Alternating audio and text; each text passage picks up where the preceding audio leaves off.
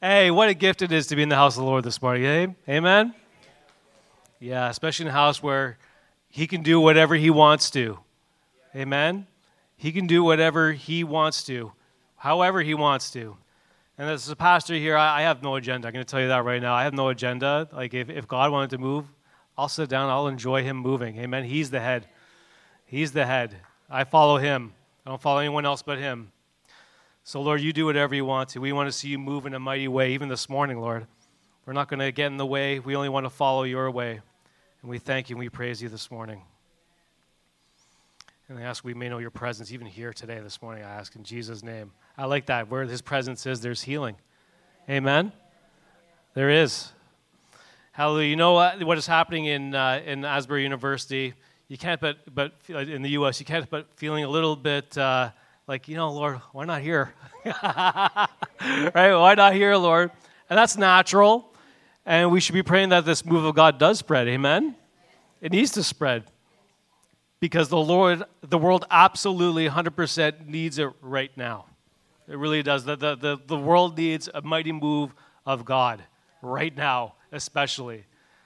Really, really needs it. And revival, though, the bigger picture is this, that revival is not necessarily tied to geographic location. I know that's how it always seems to happen. It's tied to a geographic location. And I know God moves the way that He wants to. I'm not speaking that I know how God works, because I don't always. It's still a mystery to me, and I still want to find out what that mystery is. That's the hunger that's in me. I want to figure that out. But I think that the only thing that ties to the location is that there are a lot of people there that have a heart to see what God wants to do. Right? No other agenda than that. They want to see God do what He wants to do. And they're determined to remain there to watch Him move, how He wants to. Not how anyone else is going to tell Him how to move, how He wants to move, and they're open to that. And that's a beautiful place to be. So, Lord, we just pray a blessing over that university even today, Lord. We just pray right now, Lord, that at that gathering, Lord, let it explode, let it shake the world. And we declare blessing over the leaders there as well, too, that they would receive continued wisdom, Lord. Continued wisdom on how they should actually not manage the Holy Spirit, but how to manage any kind of distraction that might try to come in and ruin it. So, Lord, we just pray right now that your glory will just remain there and it'll just rest on that place in Jesus' name. Hallelujah. Whew. We're also not jealous, though, because revival is also part of our inheritance, too, isn't it? It's a part of our inheritance. It's a part of our birthright. And that means we don't have to put any kind of strategy in place. It just means we have to have our hearts ready to receive. That's the best thing about it. And not take His presence for granted, though, either. That's one thing that we tend to do as Christians, and especially where we are open to the Holy Spirit. We sometimes take His presence for granted. And we should never take lightly what the Lord has for us, amen? Never take it lightly. And you should never take lightly what the Lord has for you either. Right?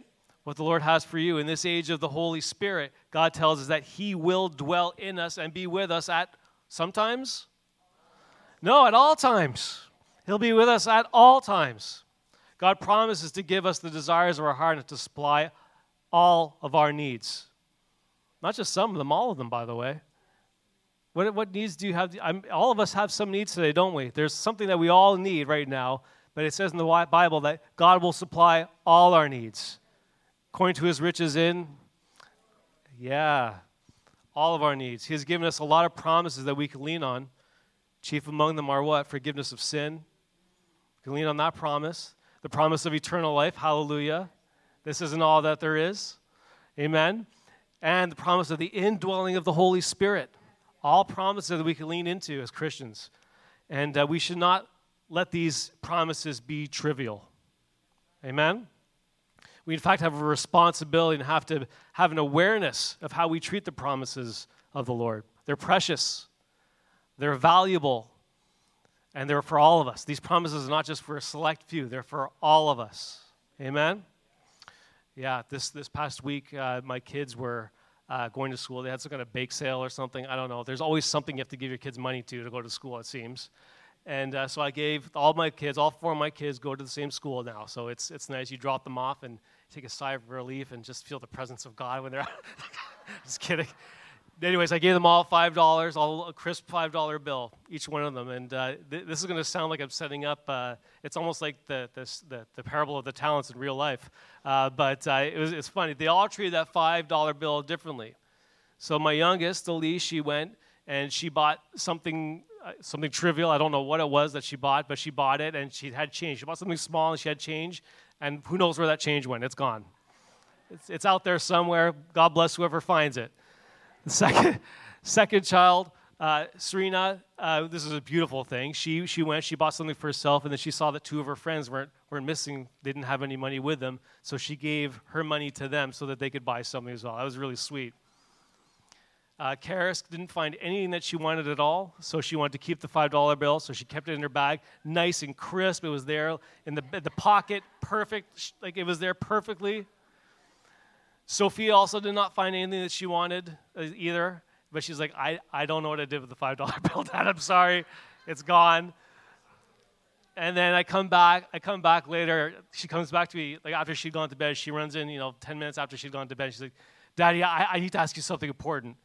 Does money get wrecked if it goes through the washing machine? Nope, not anymore, honey. It's polymer. It's fine. We'll be okay.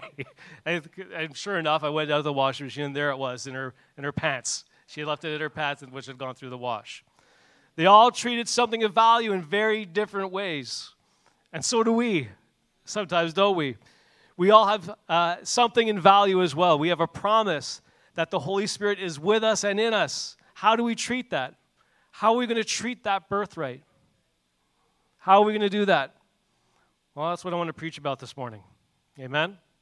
So the story I want to preach about, it's a story among the siblings of what I just talked to you about. There's 4 siblings in my family, but it reminds me of the story of Jacob and Esau. Everyone knows that story, right?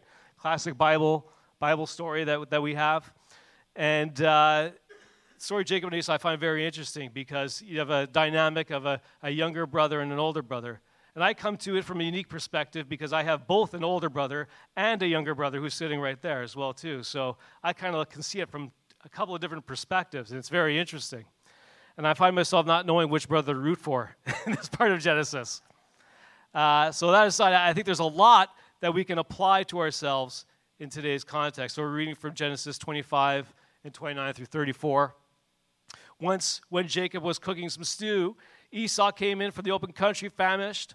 He said to Jacob, "Quick, let me have some of that red stew. I'm famished." Jacob replied, "First, sell me your birthright." Well, strange flex, but there we go. Sell me your birthright. "Look, I'm about to die," Esau said. "What good is the birthright to me?" But Jacob said, "Swear to me first." So he swore an oath to him, selling his birthright to Jacob. Then Jacob gave Esau some bread and some lentil stew. He ate and drank, and then got up and left. So Esau despised his birthright. Very interesting story. Worst trade ever, by the way. Worst trade ever. How come God, there's a lot of people that when they read this story, they reference also what it says in Malachi, that God loved Jacob and hated Esau. That's a rough statement to read, isn't it? It's like, wait, why? Esau got tricked in this scenario. Why did God hate Esau? And a lot of people say, well, why is that? I don't understand how God could have hated Esau. I actually think a better question is this: how can God love Jacob? Jacob's the one that tricked Esau, right? So to give this some context, Jacob and Esau were the sons of Isaac and Rebekah, right? And these twins only came along after 20 years of peaceful marriage, by the way, right? 20 years of marriage. They had no children for 20 years. So Isaac and Rebekah had a problem because, Isaac's father was Abraham, and the promise was made to Abraham that the nations would come from his lineage, right? So then how could Isaac, carry that promise with him if he hadn't had children in 20 years? That was an issue.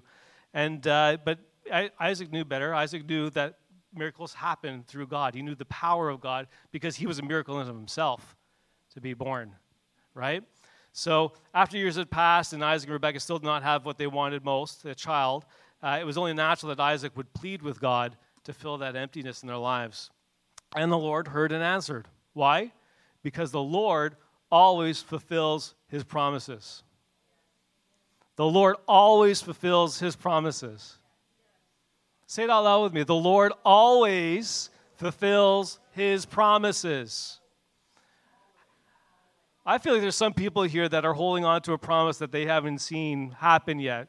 But guess what? The Lord always fulfills his promises. Speak that over yourself this morning. It's never too late. Never too late. The Lord always fulfills his promises. And guess what? Sometimes he does it in unexpected ways as well, too. Very unexpected ways that you never thought would happen. So anyways, the pregnancy with these boys was not easy either, right? They were battling each other in the womb already. They're already fighting in the room already. And Rebekah was worried about this, and she took her concerns to God. And God said something very specific to her. Don't you love that? Rebekah obviously had a very strong relationship with God, too, that she heard from the Lord right away when she brought her petitions to him. God said to her, 2 nations are in your womb. 2 people shall be separated from your body. 1 people shall be stronger than the other, and the older shall serve the younger. Don't get any ideas, Evan. He was clapping over there at that verse. A double portion. Rebekah was about to give birth to twins, and judging from her discomfort, a rivalry was already starting in her womb before they were even born. And what happened when they were born? It says that Jacob was hanging on to the heel of Esau as he came out, because he was born first, and Jacob was holding on to the heel as if he's trying to get out there first, right? So why would he do that? Well, as the firstborn son, Esau received what is called a birthright. Okay, he had the right to a double portion of his father Isaac's estate when he died. And Esau would someday become the head of the clan, making all the important decisions and managing family affairs. This meant more wealth for him and more respect, more authority, more responsibility than his brother Jacob would have. And guess what? His birthright would then be passed on to Esau's firstborn as well, too. Right? So when Esau died, all that authority, all that responsibility would go down his lineage. Right? So it was something of great value and not to be treated lightly. It was also something that could easily spark the fires of envy from a younger sibling. We see that actually today, right now. There's the best-selling book on the market is about this exact thing. Just look at Prince Harry, who has called himself the Spare as well, by the way. He's called himself the Spare. It's a real-life example, very similar to this. To see another, it's a real-life example of what's going on. So the position of firstborn and the birthright was something to be highly valued. So why did Esau give it up for a bowl of soup, for goodness sake? Isn't that crazy? Because right after eating the soup, Esau left with his belly full, his thirst quenched, and his birthright absolutely gone. Gone. For what? For the soup of the day. He had given up his firstborn rights of inheritance. But what really happened at this point was that the Lord's words to Rebekah actually were now coming to reality. 1 people shall be stronger than the other, and the older shall serve the younger. The power that comes from birthright is actually well documented in the Bible too, in passages like in Deuteronomy 21 and 1 Chronicles 5. It tells us that the birthright involved a material and a spiritual dynamic to it as well. So as I said, from the material point of view, the son who received the birthright received a double portion of the inheritance. But spiritually, he also became the head of the family and the spiritual leader when the father had died. But this was a special family as well too, on top of it all, wasn't it? Because his family descended from Abraham. So the birthright determined who would inherit the covenant that God gave Abraham. The covenant of a land, the covenant of a nation, the covenant of a nation, and the covenant of the lineage of Jesus as well too. That was all part of it. It was all part of it. So it's curious how Esau said, I'm about to die. I always thought that's a very dramatic thing to say, isn't it? When Esau came in and said, give me that soup, I'm about to die. That's a very dramatic thing to say, isn't it? I thought this guy was supposed to be a tough guy. But the reality is that Esau wasn't saying that he was so hungry that he would die without food. Instead, the idea was, well, I'm actually going to die one day anyway, so what good is a birthright to me? He was treating it lightly. He was treating it without regard. Esau did not care about his birthright. Esau cared about the here and the now. And the scripture says he despised his birthright. What difference does eternity make when I am hungry right now? Right? I don't know about you, but I always had trouble with this story because Jacob schemed his way through this one. But the more I study this, the more I realize that they're actually both wrong in the situation. Both of them. Both brothers were wrong. Jacob was guilty of scheming in the flesh to gain something that God said was already his. God had already said it was his. And Esau chose what his flesh wanted instead of what was right by his inheritance. Here's what it comes down to. This is actually not a valid transaction whatsoever. Jacob tried to purchase what was already his. And Esau tried to sell something that didn't belong to him anyways. It wasn't a valid transaction. Esau thought so little of the spiritual heritage connected to the birthright. He valued only material things. So a spiritual birthright meant nothing to him until, it did nothing to his stomach grumbling was more important than an eternal birthright. Lord have mercy. How many of us, and let's be honest, people, let's be honest. Let's actually even be more honest. How many of us place little value on spiritual things when it's the inheritance that God has given us? We are spiritual heirs with Christ. But just like Esau, there might be something getting more of our attention. What's getting your attention right now, even as we speak? Oh, I love church, but I'm glad it finishes at 12 o'clock because it means that I can go down to Red Lobster and get a really divine seafood chowder. Right? What gets our attention? Let me tell you, whatever it is, it's a bad trade. It's a bad trade. Here's something that I've realized. Most people actually prefer illusion than reality. Right? That's why so many people are addicted to social media right now as well, too, because of the illusion of it. Right? It's the illusion of a good life. The illusion of a good life is more appealing than the reality of sacrificing and receiving a good life in Christ. Most people will choose the temporary over eternity. Most people will choose the pleasures of sin for a time rather than the joys of God forever. People would rather scroll endlessly. They would rather consume empty media than consume the Word of God. Right? Most people would rather commit to the busyness and stress of life than to commit their lives to Christ. There's a lot of things that people will trade their inheritance for. A lot. I know I'm in trouble. Let's think of something really benign. I know I'm in trouble when I spend so much time removing the snow from my driveway, and I spend so little time removing the thing that actually separates me from God. Right? You could trade it for something so ridiculous because you're too busy or because you have something else on your mind or something else is getting more of your attention. What do I hold value in?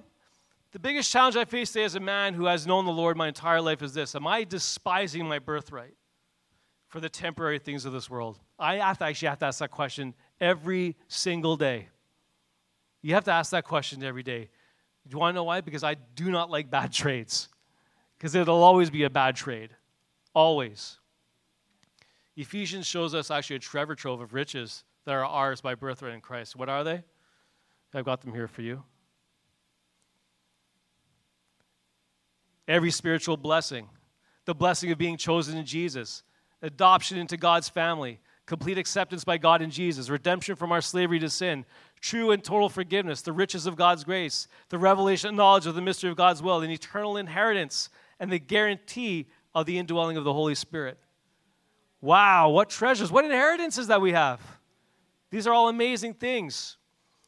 Far too many of us, we neglect or trade away this birthright for cheap entertainment, for momentary popularity, or for passing pleasures. Just a bowl of soup. All temporary. It may fill us up, but the hunger comes back the very next day. The very next day. It's a chasing after the wind. It's all meaningless. All of it. It does not sustain us. Esau traded the Lord for something, the Lord, which was something sacred, for something to put into his stomach. That's how important the greater blessing was to him. We as Christians, as believers, have to be aware of how we treat the Lord's promises as well, too. There's nothing worse than someone who is really bad at receiving gifts and shows no appreciation. Have you experienced that?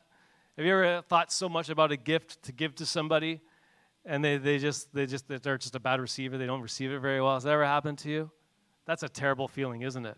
Because you put thought into it. Nothing really bad than someone who shows no appreciation. God promises to give us the desires of our heart and to supply all of our needs. And God promises every spiritual blessing that is that is absolutely worth our continual appreciation. It's worth our continual attention. It's worth our continual praise. It's worth our continual sanctification. Amen? His promises are worth going after. They are. I want the eternal and not the temporary. How about you? I want the eternal. You guys are awfully quiet this morning. Awfully quiet. So if humanity has a lot in common with Esau, what hope do we have? Well, this story actually resonates very much with another account found in Matthew 4, the account of Satan's temptation of Jesus in the wilderness. Remember that one? So Jesus, having just fasted for 40 days, he must have been a lot more hungry and a lot more tired than Esau was. 40 days, right? Much more hungry. And the devil saw that opportunity, and he threw his first temptation to Christ by suggesting he perform a miracle of turning stone into bread. And what did Jesus say in return? Man shall not live by bread alone. Quoting scripture right back at him. That's the best thing you can do when you're ever tempted by the devil, right? You don't have to use your own words. You can just quote scripture right back at him, and it'll shut him up. Satan, however, he took the stakes to the next level and offered glory and wealth. He got Jesus to stand at the top of the hill. And he said, all these things I will give you if you fall down and worship me. Satan offered first food, but he also offered fame, power, glory, and wealth, which are a lot more tempting than a simple bowl of soup. Amen? They are. But, would his firstborn son fall into denying his future inheritance for the riches of the right now? No, he would not. He did not. He replied, away with you, Satan, for it is written, worship the Lord your God and serve him only. Again, quoting scripture back at him. Hallelujah. Jesus was not a sellout at all. He was not a sellout. Christ held his ground and refused to bow down to the God of this world. And we can too. He treasured his inheritance enough to reject every offer that was presented to him. Even with the knowledge, Jesus already knew the knowledge that he was going to have to suffer so much, even the cross, to come into the inheritance that was his. Right? What were Jesus' options? Well, A, he could have sold his birthright for a temporary kingdom, because all the things that Satan was offering him, they were all temporary as well too. They were all fleeting, right? All fleeting. Or B, he could suffer and sacrifice for a debt that wasn't even his, so we could all experience eternal glory, all of us. Christ couldn't be bought. He didn't have a price tag. So I guess the question is this: can we be bought? Can we be bought? Is there anything that is more important to us than his glory, than the inheritance that he's given us? The world offers us all kinds of tempting things. We can have all we ever wanted, it seems, doesn't it, today? It's all just a click away. Anything we need, we just have to click a button, one-click purchase, and it arrives on our doorstep a day later. Right? We have everything, it seems. But you know that there's still an element there of us selling out because we're not seeking him first. Is it really important to do right all the time? Is bending the rules really all that wrong? I don't know about you, but I'm tired of being sold to. Are you? You know what I mean by that? I was taught in my past career, that every good sale starts with a no. Right? Good advice, but the problem is that is true unless you're the one that's being sold to. Then it's just annoying. Right? If you have a salesperson always biting on your ear, calling you continually, then that's annoying, right? What I know is this: I have been bought with a price. I have been bought with a price, and I choose to say, sorry, the store of my soul is closed. Amen? We are all sold out to Christ, and there's no returns accepted. Are you with me on that? Amen. We have to keep in mind that nothing the world can offer us is going to last. Nothing will last. Money, fame, fortune, they all come and go. I watch all these celebrities and everything talking on TV. You know, they're top of their game right now, but it only takes one bad movie for them to drop to the bottom. One accusation, one whatever, and they're gone. They're canceled. It doesn't last. Nothing lasts. Amen. There's no guarantee of continued success or even continued happiness. everything just can crash so quickly, can't it? And if we choose that route, if we give up on our values for all that glitters and shines, it will all be over very quickly as well too. You know, we face the same choice that Esau and Christ faced. What is our price tag? What is our price tag? What is impressive enough that we would give up our future inheritance to possess it? Will we choose temporary loss for eternal gain, or will we sell our soul for a bowl of soup? It's the choice that has to be. It sounds so ridiculous, but it is so true. We have to be laser focused on what God has for us and value the inheritance that he has given us. Amen? Amen. I'm going to call the worship team up.